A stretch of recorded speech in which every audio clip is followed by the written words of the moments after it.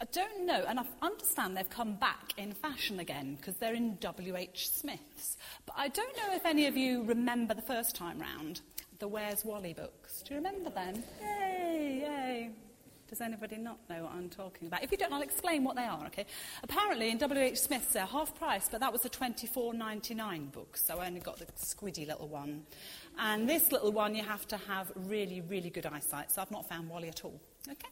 There is also a magnifying glass, okay? So it's definitely a young person's book. I'll have to give it, I think, perhaps to... Oh, do you think poor homeless person would be sitting oh, that would be... Anyway, but yeah, I shall have to give it away, I think. But anyway, the reason for this is that, do you remember in the Where's Wally books, there's the Wally he's this guy with kind of stripy red and white shirt, isn't he? And he's hiding in all of the pictures, okay? And the picture is like a scene of a story happening, okay? And then somewhere in the picture is Wally. This is a place to stand, obviously. Somewhere in the picture is Wally, and he's kind of either up a tree or in the water, or the worst one is when he's hiding around the side of something, and you just see the head with a little bit of red and white striped. And that kind of picture, that kind of image of Where's Wally, I guess, is similar to what Jesus said to the Pharisees, okay? Not having heard of Wally, he didn't mention him, but he said in the Bible these words: "You diligently study the scriptures because you think by them you possess eternal life. These are the scriptures that testify about me, yet you refuse to come to me to have life." That's John 5:39-40. Now, what he meant was in the whole massive big picture of the scriptures, I'm there. But you actually can't see me because you're not looking clearly, okay? Now, he wasn't talking about the New Testament because his autobiography hadn't been written by that stage, because that was when it was when he was about here, okay, on the timeline, okay? It wasn't where Josh was. Good timing, Josh. Where it had already been written and you had that whole picture. The people he was talking to, the Pharisees he was talking to about having eyes to see, had only seen this bit of the timeline. So you would think, wouldn't you, that they'd perfectly legitimately say, but your name's not in there. Was it that Jesus was confused? I don't think there's any other point in the scriptures that Jesus was confused. Or was it that they, and along with many of us, were missing the point of a lot of the Old Testament scriptures? Because it seems that the Old Testament scriptures are about those characters exclusively in them, like Noah and David and Joseph and Moses and all of the others. But yet, what he's saying is, you can't see me in it. And it's almost like you need to have that special magnifying glass of the Holy Spirit to actually pick out where Jesus is in the Old Testament scriptures. Jesus is saying in that passage in John 5, he's saying, look, I am hidden all over, even the Old Testament scriptures that you've read, he says to the Pharisees. But certainly for us, when we look at the whole of the Bible, Jesus is there. It's just that in the Old Testament, like Wally, and bear no other similarity, like Wally, he is concealed, okay? But in the New Testament, he is revealed. But finding Jesus isn't like a game, like finding Wally. It's more like a treasure hunt, and it brings to life and to vitality all of that bit up to the Advent candles. Because that brings to life all of it. If you recognise that Jesus is in the Old Testament scriptures, it brings to life all of what went on before. You see, there are many people, aren't there, who say, well, I like the New Testament and I'll read that. But the Old Testament, all blood and guts and gore, not even going to go there, don't understand a word of it. But they're not looking for the right thing. They're not looking in the light of the gospel to see that it's all part of a major master plan that went on from the very beginning of time. In the Old Testament, then, there are strong hints, we understand by what Jesus said to the Pharisees. There are images and there are prophecies about Jesus that we really need to pick up on. In the New Testament, those hints, those prophecies, and those images are, if you like, unveiled. You no longer need the magnifying glass. The curtain in the temple, you remember at the point of resurrection, the curtain in the temple was ripped apart, top to bottom, to reveal, if you like, the star of the whole show who had been there from the beginning of time. but people perhaps hadn't really had the eyes or the Holy Spirit in the same way to perceive him.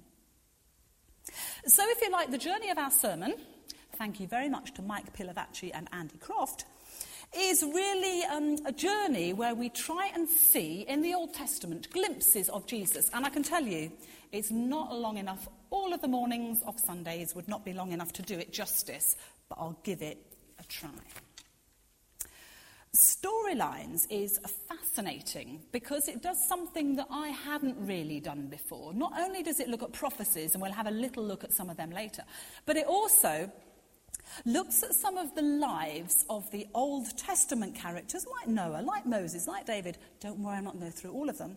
But it takes some of the lives of the Old Testament characters and it says, Nina parallels. Okay? It basically says, in those lives, there are bits of their story that kind of foreshadow what Jesus did. Give you kind of a hint to the Jesus story. In Noah, Abraham, Joseph, Moses and David, there are bits that kind of point you, like signposts, if you like, to the gospel of Jesus Christ. By the way, this book is available from the Sanctuary Cafe bookshop. And I might lend it to you if I'm really generous. Anyway, but it's very good, so if you want to have a look at it later. Anyway, let's start off, okay? I'm just going to do a real précis of some of the ideas to give you a kind of a taster and give you a clue as to what I really am or what Mike Pilavacci is really on about. Noah, okay? Genesis 5-8. I'll read that in a minute. In Noah's time, the human race had messed up so badly. Really, God had concluded that there was no way to straighten up the mess. And God had got to the point where things were so bad that he regretted creating the world and humans in particular. And he decided to send a flood to wipe out the entire human race. Let's read that bit. This was not a happy God. The Lord saw how great the wickedness of the human race had become on the earth, and that every inclination of the thoughts of the human heart was only evil all the time. The Lord regretted that he had made human beings on the earth, and his heart was deeply troubled. So the Lord said, I will wipe away from the face of the earth the human race I've created, and with them the animals, the birds and creatures that move along the ground, for I regret that I've made them. But there was one problem. Last verse, 8. But Noah found favour in the eyes of the Lord. You see, if you go on to read the next bit, Noah was the only righteous person in the whole earth. You'd have thought that would have led him to be self-righteous, which I guess probably is a bit of a sin, but it didn't even do that. He was totally righteous through and through. Can you imagine if you were the only righteous person in the whole of the world? I mean, how good would that make you feel? Okay, or even the only righteous person in Thomas Christie Church. But he wasn't even proud of that. He was good through, and God recognised that. And the thing was, he loved God. God loved him. And God was then and is now a just God. And he wanted to save him. So this plan for kind of annihilation of the whole universe would not really work because Noah was there and he didn't want him to go. So we all know the story. The rainbow's even up there. Don't look, it's okay, you can see it later. But what he did was he gave Noah a kind of IKEA kit, okay? He said, you have gopher wood and you have lots of Allen keys and you build a big boat. Mike Pilavacci didn't mention the IKEA bit. And that's what Noah did. Because you see, not only being righteous, Noah was also obedient to God, completely obedient to God. So when God gave him what seemed to be a completely mad plan, when God gave him directions, he was obedient to God to the point of humiliation. And when the rains came, as God promised, because he felt there was no other way for the rest of the world, Noah was saved, together with the rest of his family. That, to me, would be a bit of a problem, because, remember it said that Noah was the only righteous person on the earth. And his family wasn't righteous. But, and this is where the parallels, the signposts to Jesus come, his family was saved because they were attached to Noah. Noah then was the first signpost to Jesus. Jesus, in his time, like Noah, was the only righteous man. He loved God. He was obedient to God to the point of humiliation on the cross. And when he conquered sin and death and rose from the dead, he brought new life, not just to him, but to all the unrighteous people then and now who attach themselves to him. Do you get the point? Noah, ark, people saved. Jesus on the cross. People who acknowledge what he did, who actually go, if you like, with the ark, who acknowledge what Jesus did on the cross, are then saved by the very fact of being attached and accepting his sacrifice, by being attached to him. After the flood, there was also a sign, another parallel, a sign of the rainbow, the sign of God's covenant promise that never again would there be a flood like it was then to cover the earth. And today with Jesus, since his sacrifice, since his obedience to humility on the cross, the sign is the cross. All who, if you like, who shelter in Jesus' ark of salvation on the cross are not wiped out but given eternal life. So do you get the kind of thing, the kind of idea about how the stories then, which were true stories, but also they were part of God's plan to reveal something about Jesus, about the then and now, and how that can actually impact our lives. Just one more example. I'm going to get briefer and briefer in the example as we go through. Abraham, okay? For those of you who are familiar with the story of Abraham, he had a much looked forward to and much loved son, Isaac. And his family were not expecting, Sarah was not expecting to have a child other than the fact that God promised that their descendants would be as numerous as the stars in the sky. But this son who came in their old age, God asked him then to sacrifice. What a really weird story. He asked him to go to Moriah and offer this beloved son Isaac as a sacrifice, as a burnt offering. So Abraham was obedient to God, obedient to the point of tragedy, perhaps. He saddled his donkey, placed the wood of the sacrifice on his son Isaac's back, and walked him to the place, the area of Moriah, which is where present-day Jerusalem is. Again, the observant amongst you would note some parallels. Centuries later, Jesus, God's beloved son, rode to Moriah, Jerusalem, riding on a donkey. And then his father allowed them to place the cross of the wood of sacrifice upon his back. He did this because he so loved the world that he was prepared to give his one and only son, that thankfully for Abraham, God then provided the lamb and he was able to allow his son to live. But for Father God, he actually allowed his son to die and then to be resurrected for us. Other parallels. Joseph. The story of Joseph, the Technicolor Dreamcoat one about there, wasn't it, on the timeline? Just parallels between him and the Jesus story. There are loads and loads of them in there which are fascinating, but just a couple. Joseph was sold to the slave traders for 20 pieces of silver. Jesus was sold to the Jewish leaders for 30 pieces of silver. You'd have thought if it was the same amount, it would have been perfect, wouldn't it? A perfect parallel. But actually, God even allowed for inflation. Okay? In 1900 BC, 20 pieces of silver was the price of a slave. In AD 30 pieces of silver was the price of a slave. Both Joseph and Jesus were sold. Joseph also was born to be a leader. He was born to be at the right hand he was Pharaoh's right hand, as obviously Jesus was born to be at the right hand of God. That Joseph was sold into slavery. He was tempted. And then out of that temptation and that wilderness time, a time of great fruitfulness happened. He also, again, there's some really, really uncanny kind of sort of parallels. He predicted the salvation. When he was in prison, he predicted the salvation of two men, one who suffered with him. One was actually going to die and one was going to go to live. When you think of Jesus on the cross, the two people there with him as he was in captivity, one was to go on to eternal life and one was to be condemned.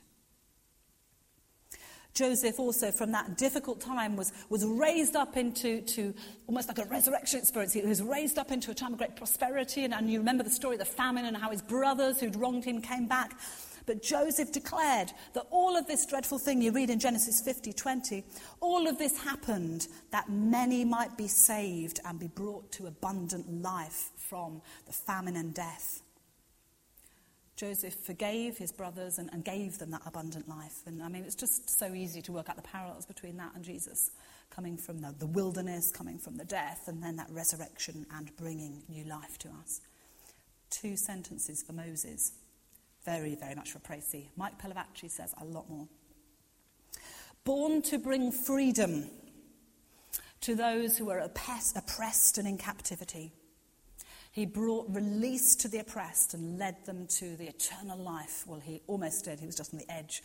It went forward then to the promised land. But finally, there is a finally. David. And when we think of this time of year, David, I think, is probably the ultimate parallel. And there's so much more that could be said about him and the parallels. Just the birthplace. David was born in a small town called Bethlehem. Sound familiar? And Samuel declared that David was to become king of Israel. And as he anointed him with oil for the task, as it poured down upon him, he said that he was going to be king of Israel. And soon after that anointing, he went out and he fought Goliath as a representative of Israel. And then he went, that was just alone and vulnerable, really. He didn't use the weapons of the world to actually be victorious over Goliath. He actually relied on God's strength to have that great victory. Jesus, born in Bethlehem.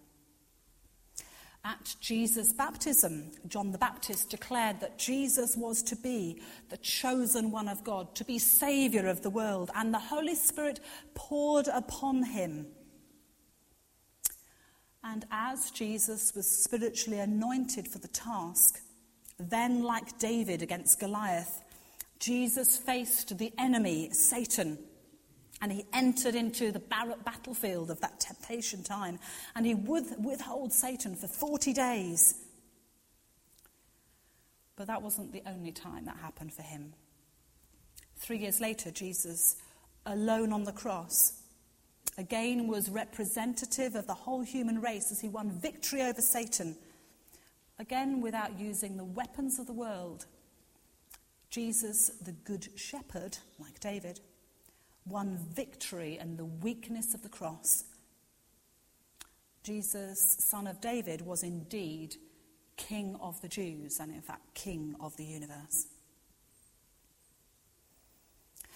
I think one of the main reasons to pick out some of those parallels, and to say it's just a few of them, some of the reasons to pick out some of those parallels is to give you an idea of kind of like the master plan of God. Do you know what I mean? Because I don't know about you, but sometimes when you read the Bible, you see it from the beginning of time when God created the Garden of Eden and it was all wonderful and everything was perfect, and then man messed up. Well, women had a bit to do with it as well. That they messed up. And then God thought, oh no, what should I do next? Is what you think, isn't it? But actually, it appears from when we see these stories that Jesus is like that kind of tiny, tiny picture. Jesus is, if we have the eyes of the Spirit to see him, present throughout, even in the echoes of the stories of some of the great Old Testament heroes. Obviously, from the very beginning of time, God planned it. And I think that's really helpful to actually give you an idea that God just didn't make a mistake. God knew, and he knew what we were going to do. But even so, he sent Jesus. And to give you some more, just a little bit, you may have noted they've had no Bible reading, very brief one there. I'm just going to get Derek to come up now, and David can bring him up, to actually give us just a very, very brief verses from the Old Testament that give us some of the kind of scriptural backup, not the kind of reading into the stories, but some of the prophecies that are in the Old Testament that those who have eyes can see that they actually look forward to Jesus.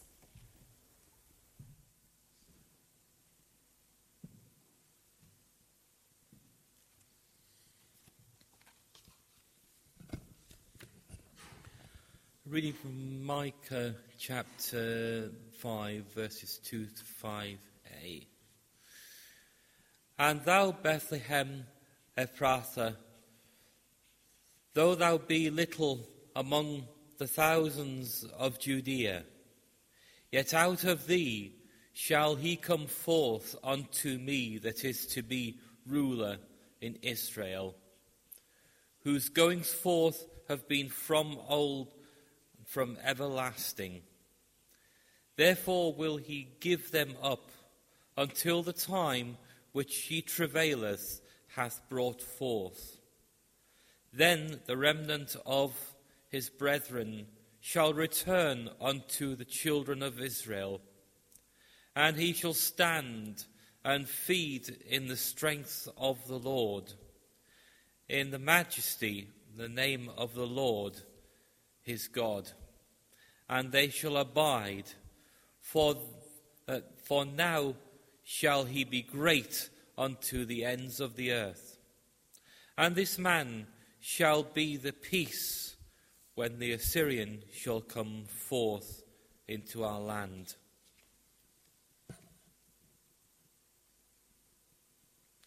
The second one is Isaiah chapter 7, verse 14. Therefore, the Lord himself shall give you a sign. Behold, a virgin shall conceive and bear a son, and shall call his name Emmanuel. The third reading was rather difficult. This is all that BibleGateway.com showed to me when I put it up on the PC. So it does end rather abruptly. Anyway, it's Isaiah from chapter 9, verses 6 to 9. For unto us a child is born, unto us a son is given, and the government shall be upon his shoulder, and his name shall be called Wonderful Counselor, the Mighty God, the Everlasting Father, the Prince of Peace. Of the increase of his government and peace there shall be no end, upon the throne of David and upon his kingdom, to order it and to establish it with judgment and with justice from henceforth, even forever. The Lord sent a word into Jacob, and it hath lighted upon Israel. And all the people shall know, even Ephraim and the inhabitants of Samaria, that say in the pride and stoutness of heart. Thank you very much, Derek.